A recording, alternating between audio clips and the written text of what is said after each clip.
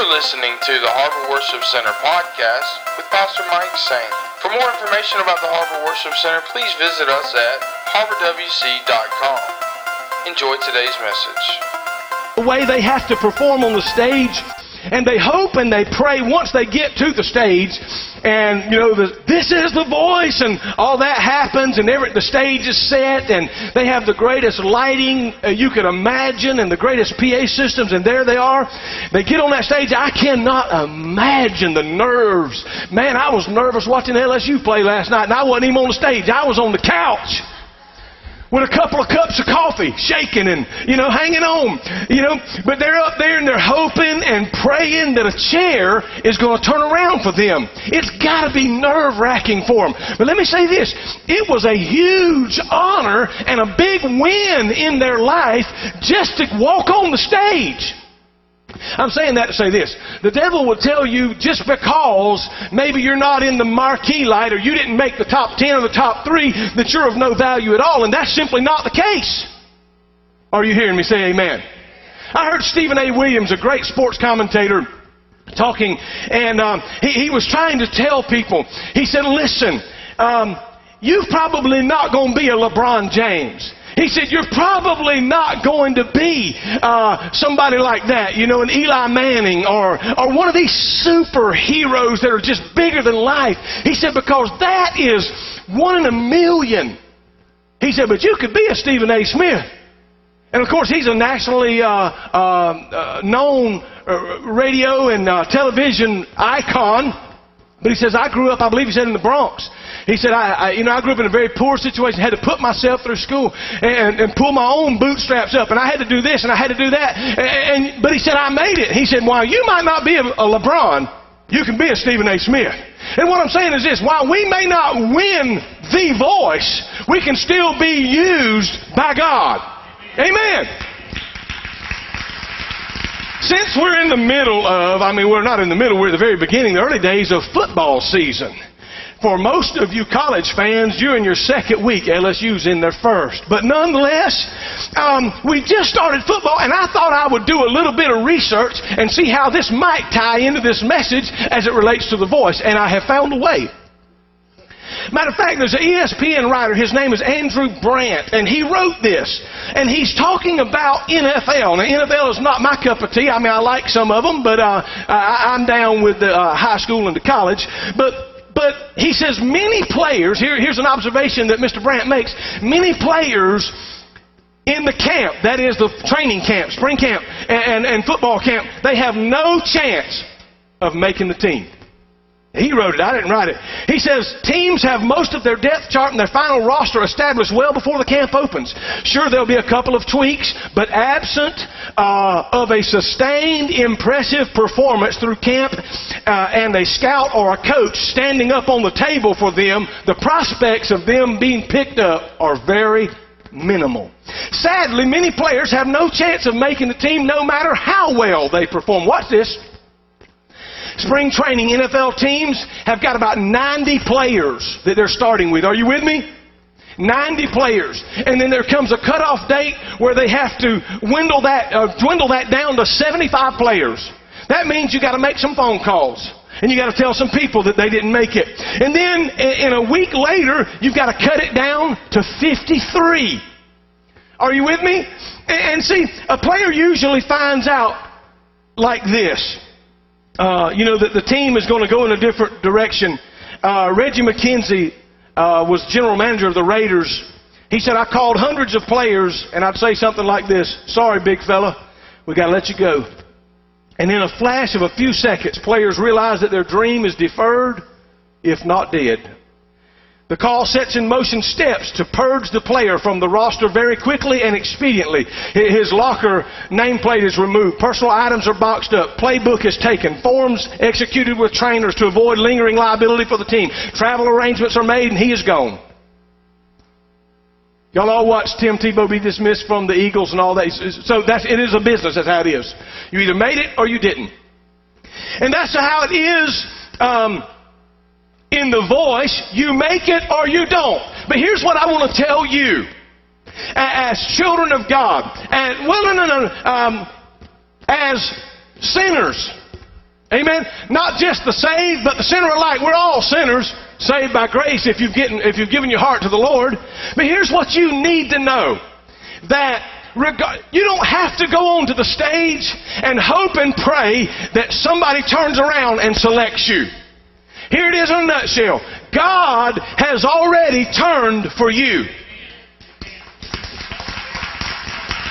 God has already... Let me show you this. This means I don't have to keep trying so hard for God to accept me.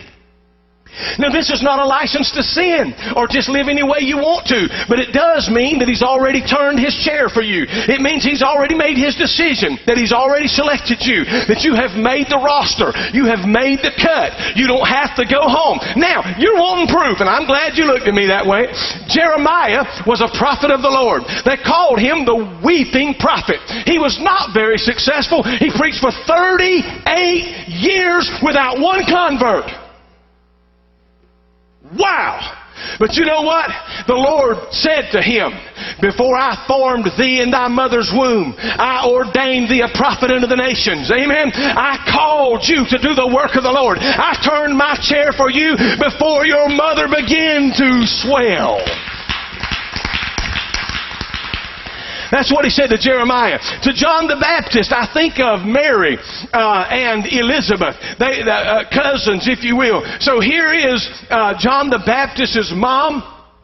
She's great with child, and Mary comes to see her one day. As Mary greets her, the Bible says John the Baptist leaped in her womb and was filled with the Holy Spirit. Amen? What I'm saying is, we think, well, that represented God turning for him. No, it goes all the way back to Isaiah, because Isaiah prophesied that there would be the voice of one crying in the wilderness, prepare ye the way of the Lord. It would be John the Baptist to fulfill that prophecy.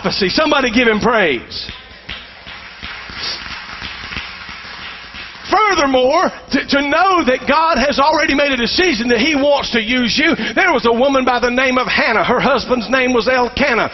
She was despondent because she could not get pregnant. And let me just give you a side note right now. Anytime a woman in the Bible was barren and could not have a child, if she ever had a child, look out, He's going to do something great. You know why? Because it is God that opens the womb. It is God that is the creator of life, the giver of life. So nonetheless, she cries and she prays. She's at the altar one day. Eli is the high priest. He thinks she's drunk. Has a man of God ever missed it? He says, he comes to her and she's wailing and weeping down at the altar. He said, perhaps you've drank too much. You've been at the wine too long and all that. I mean, he missed it. And she says, no, not so, my Lord. I don't do that kind of thing. She said, but I have sorrow of my heart. I'm barren and I cannot have a child. And here's this man of God that just missed it by a mile. Laid his hand on her and said, about this time next year, you'll have a child. Is anybody hearing me? How did you miss it by a mile? And then come right back, and guess what? She named him Samuel. His name means asked of the Lord. Amen. And she brought him as soon as he was weaned from the breast to be raised in the temple of God. What I'm saying is God made a decision for Samuel to be the priest and the prophet and the judge of Israel before he was ever born. Then I think about Isaac. Oh, I wish I had time to tell you. He was the son of Abraham and Sarah. And God promised them 25 years before he was born that he would be born. Boy, that's a great story. And then I think about Jacob. God declared that He had selected him over his brother Esau when He said, the elder shall serve the younger. I think about Joseph, the young son of Jacob, who told about his dream, but nonetheless, his brothers and sisters, even mom and daddy, did not believe him. But God says, I have chosen you. I think about Moses. His name means drawn out. He was drawn out of the Nile River for the purpose that God turned for him, that he would go to the Pharaoh and say, let God's people go. So I just wanted you to know, I believe this is ample proof that God has decided to turn His chair for us. And listen, that doesn't mean just special ones of us. God wants all of us. He's not willing that any should perish. And if you should go to hell, and that probability or that possibility does exist, but if you should go, you'll go over the shed blood of Jesus Christ, trying to reach out to you. So, why is it important to know that God has decided to turn for me, that God has something for me? Why is that important for me to know that? I'm glad you asked. Because when I know that, I don't have to live in fear. You know some of the greatest fears that is upon us? One of the worst things we do. Y'all ready for this? It's called comparison. We look at our life, and we look at somebody else that came from a reasonable social status, kind of like it, similar age, and we say, oh, I should be way up there where they're at. And I'm poor old little old me, I don't own a Mercedes. Poor old little old me, I don't live in Osprey. Poor old little old me, I don't, and we compare ourselves to somebody else. Dangerous.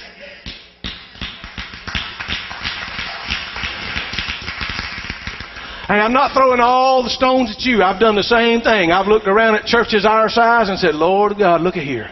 We should be further up the road. I'm guilty as you are. I've done the same thing, and sometimes comparing where we are and where I think we ought to be. Sometimes you even get into the real dangerous game of comparing and saying, well, I wish my husband was like her husband. I wish my wife was like his wife. Are y'all with me? Say amen. I didn't mean to run that rabbit, but there it is. So, but we don't, if we understand that He's turned for us, we don't have to live with the dread that I'm not good enough. I don't have the pedigree. I didn't make the cut. You walk around every day thinking the phone call's coming that says, we don't need your services. So if you realize that He's already called you, that He's already turned for you, He's already put you on His roster somewhere, you can live in victory and in confidence knowing that if it ain't this, it'll be this. God has something for me. So you need to know that God has turned for you, because when He turns for you, there is a reason that He turns for you. Now I want you to understand something. Don't leave out here today and say, well, praise God, He turned for me. It's going to be roses from now on. Here's what I want you to know about the voice and what I've learned. When your favorite performer comes to the stage, and the lights come on, and they start the music, and they start singing, and all of a sudden, bam, a chair turns around, and maybe another one does. And they have to select them a coach, and they do. That's where it all starts, honey. The real hard work now begins. It's not like they bring a crown out and say, you are the voice. They say, no, you have now entered the real competition. What awaits you is a battle round. What awaits you is a knockout round.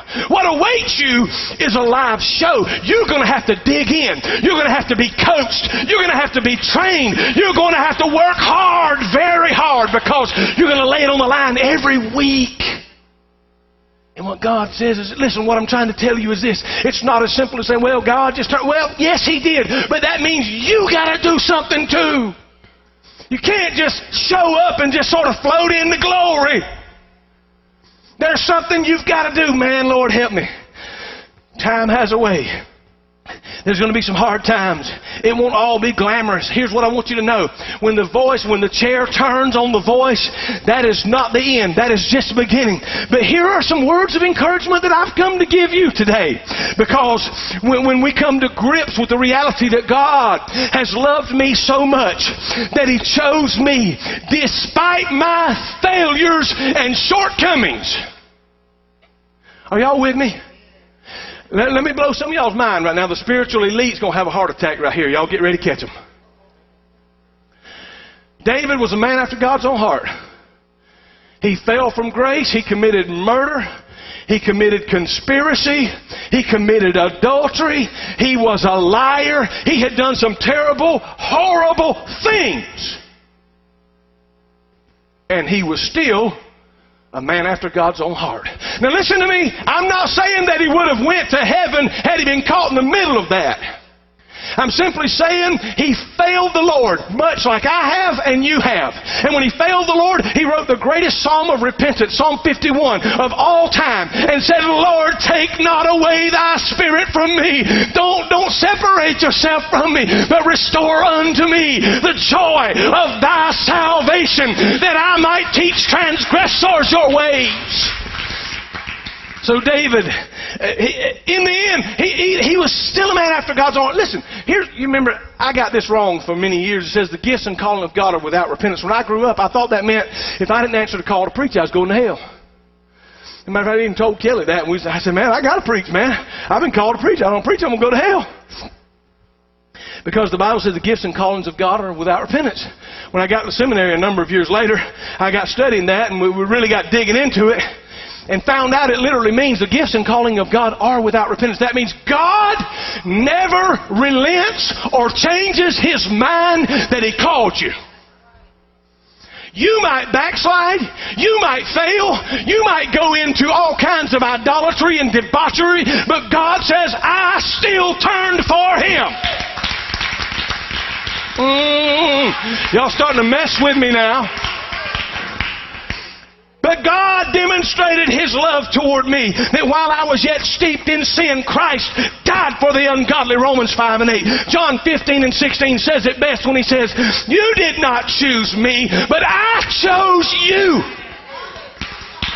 Hey, I chose you. I turned my chair for you in John 15 and 16. And I appointed you to go forth and bear fruit, that your fruit should remain. Whatever you ask in my name, the Father will give it. Lord have mercy. I ain't even got to my text. How am I going to finish this?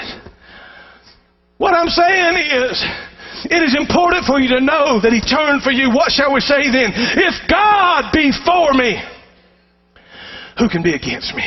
When I understand that God is cheering for me, when I understand that God gives me, when I understand that God cares about me, and when I failed, He'll discipline me and He'll get me back in shape. But He wants to establish my going. He wants to plant me beside the river of water. He wants to establish me and His will in my life. When I understand that, I can keep going. So it's important that you know that He turned the chair for you. Now here's something important for you to do. I don't believe I ought to tell you one thing about what you need to know or why you need to know it unless I tell you something you ought to do and why you ought to do it. Look in Acts chapter 9 with me, if you will. Find one of the greatest men of God in the Word. His name is Paul. On The Voice, they have what is called a blind audition, but in this particular case, I preached a message this morning, I'm talking about my blind audition, but I want to talk to you about the Apostle Paul. He literally had a blind audition, but the judge wasn't blind, he was. Are y'all with me? Say amen. Starting in Acts chapter 9 and verse 3, as he journeyed, he came near Damascus. Suddenly a light shone around him from heaven, and he fell to the ground, and he heard a voice saying to him, Saul, Saul, why are you persecuting me? And he said, who are you, Lord? He said, I'm Jesus whom you're persecuting. It's hard for you to kick against the goads.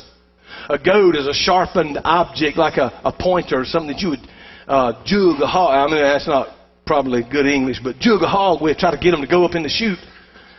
He's trembling and astonished and said, Lord, what would you have me to do? And the Lord said to him, arise and go into the city. You'll be told what you must do.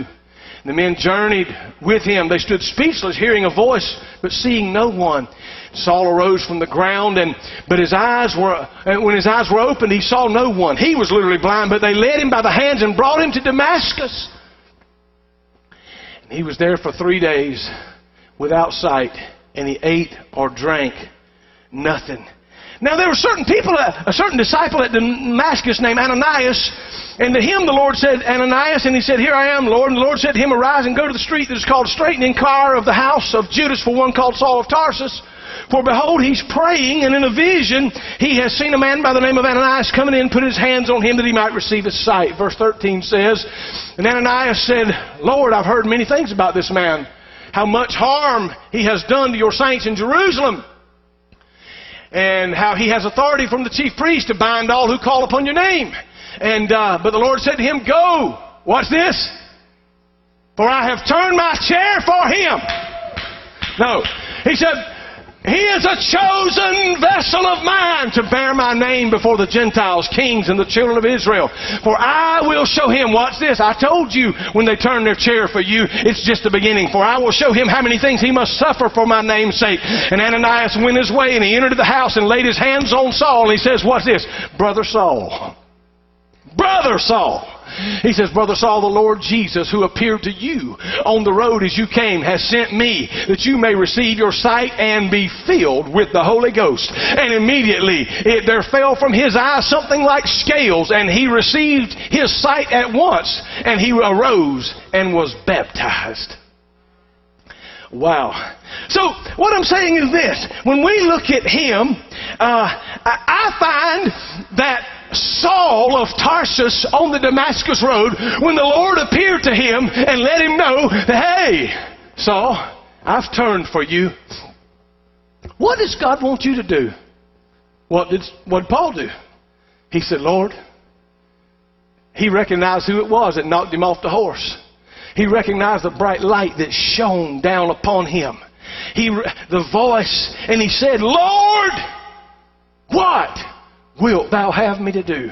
So it's real simple. We simply want you to select him. You see, because on the voice, here's what happens. Somebody's singing, and all of a sudden, bam, this chair turns around. Bam, that one turns. Bam, a fourth chair turn. All of a sudden, the responsibility shifts to the performer, and that performer now has to choose, and the coaches are battling. The coaches are now saying, hey, I turned first, you know. And another one says, but I really understand the genre that you want to sing, you know. And another says, but I came up like you came up. We've got the same history. I can help you. Everybody's vying for it. But the performer has to make a decision that says, I want her, or I want him. And what I'm saying today is you got to make a decision. He has turned for you, and you got to decide who you're going to serve. You got to decide if you're going to go after him. I can tell you he's the best coach. Well, I felt that one. Paul the Apostle went on. Listen to me. I'm going to try to tie this up quick. Paul the Apostle, he went on to become the voice of God to the guards that he was chained to. Every 8 hours when they changed shifts, there was another Christian born in the kingdom of God. They chained another guard to him. And guess what? By the time Paul got through testifying and praying, when they changed shifts, this guy's a new name had been written down in glory. And they changed guards again. Nobody could stay chained to the Apostle Paul for 8 hours and escape his talk and escape his testimony. And guess what? Eventually the prayer. And they were being converted left and right, even in prison. Paul never got over getting saved. He told the centurion guards. He told the governor Felix. I always had time to read you the story, but go through the book of Acts, starting with chapter 9, and just follow it on through. When he stood before the governor Felix,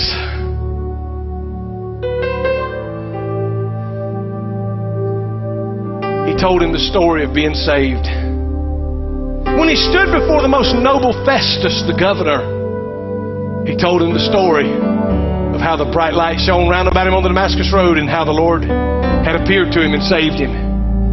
And then he stood before King Agrippa. The Bible says King Agrippa said, almost thou persuadest me to be a Christian.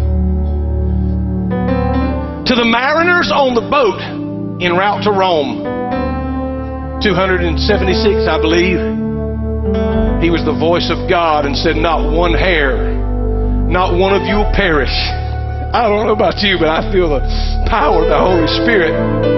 He became the voice of God to the mariners on the boat. He said, you should have listened to me, the voice of God, instead of the owners of the boat. When they were shipwrecked, they held on to planks of wood of the boat, and they ran aground on the island of Malta, building a fire. You know, there they are, and these people, look at them, the people of the island, and they said, Look at him. They must have run away. They must have escaped and, something's happened. And he's building a fire. He reaches through wood and a viper bites him on the arm. They said, see there? He's escaped from prison and God's caught up with him. He's going to die now. The apostle shook him off and kept right on building the fire. And when immediately he didn't fall down dead, people of Malta said, oh no, he's not a devil, he's a God. God is with him.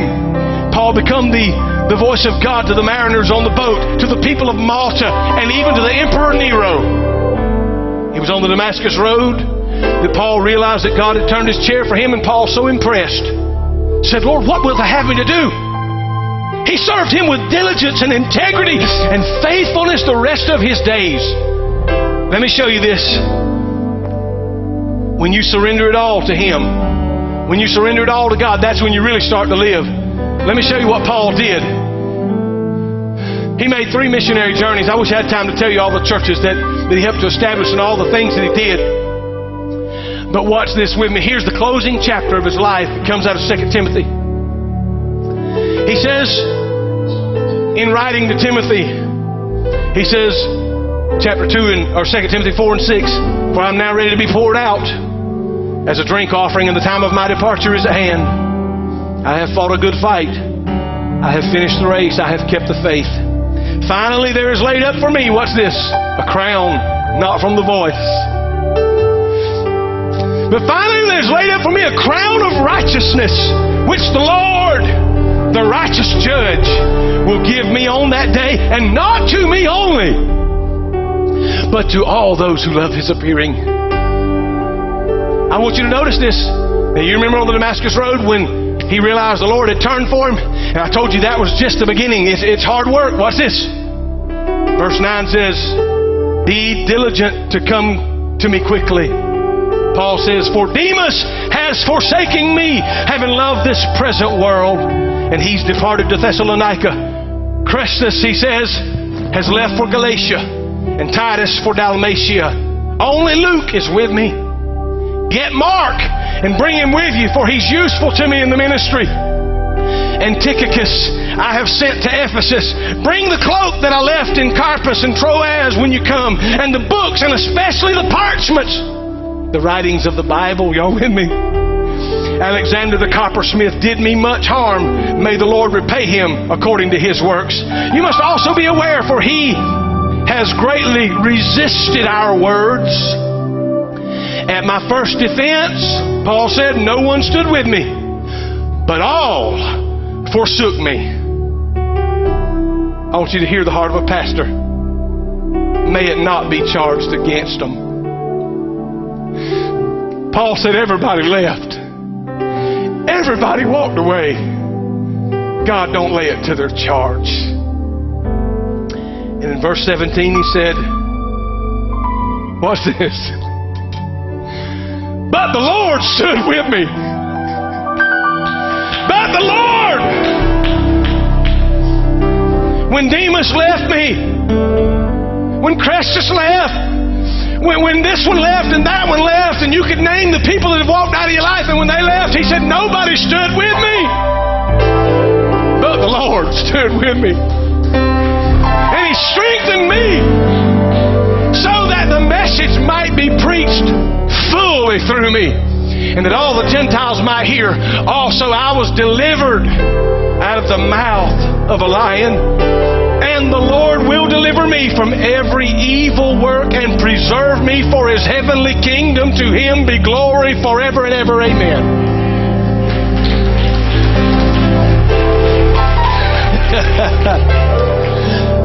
My blind audition.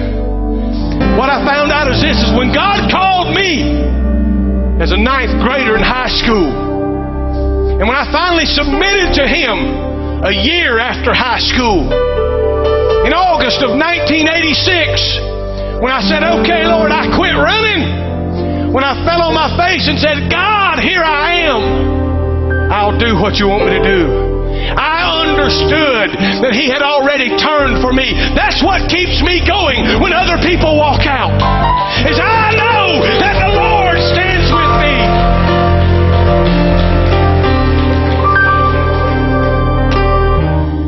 with me, if you will. I want to close like this.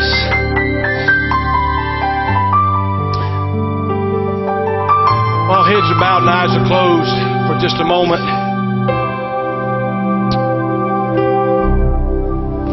As contestants, we always want the chair to turn for us. We always want that. We hope for it, we pray for it, we sing for it. But I remember on a hillside one evening on a Friday, they had crucified our Lord. While He was dying, they were nailing His hands and His feet, and one of the last 7 sayings on the cross is, Father, forgive them, for they know not what they do. He cried with a loud voice and said, what's this? Eli, Eli, lema sabachthani. To be interpreted, my God, why have you forsaken me? Now, I want to explain this to you before we pray. Jesus Christ, who knew no sin, became sin. He took upon Himself the weight of the world, the sins of the world, nailed it to the cross. And God cannot even look upon sin. When He looks at us through the prism of the blood of Jesus Christ, His Son. And that's how we stand before Him righteous. But Jesus said, listen, watch this. In our hour of terrible time and stress, we're begging and hoping the chair will turn around and look at us. And Jesus said, when I was hanging on the cross and cried with a loud voice, the last thing that happened was my Father turned and looked the other way. Because He could not look at what I had become. So while we're always vying for the chair to turn and look at us, there Jesus hang between heaven and earth, trying to reach the hand of God and the hand of God's creature, God's creation. And the chair turned the other way. While Jesus Christ took upon Himself the sins of the world, the weight of the world. Oh, what a contrast. What I need you to do is this.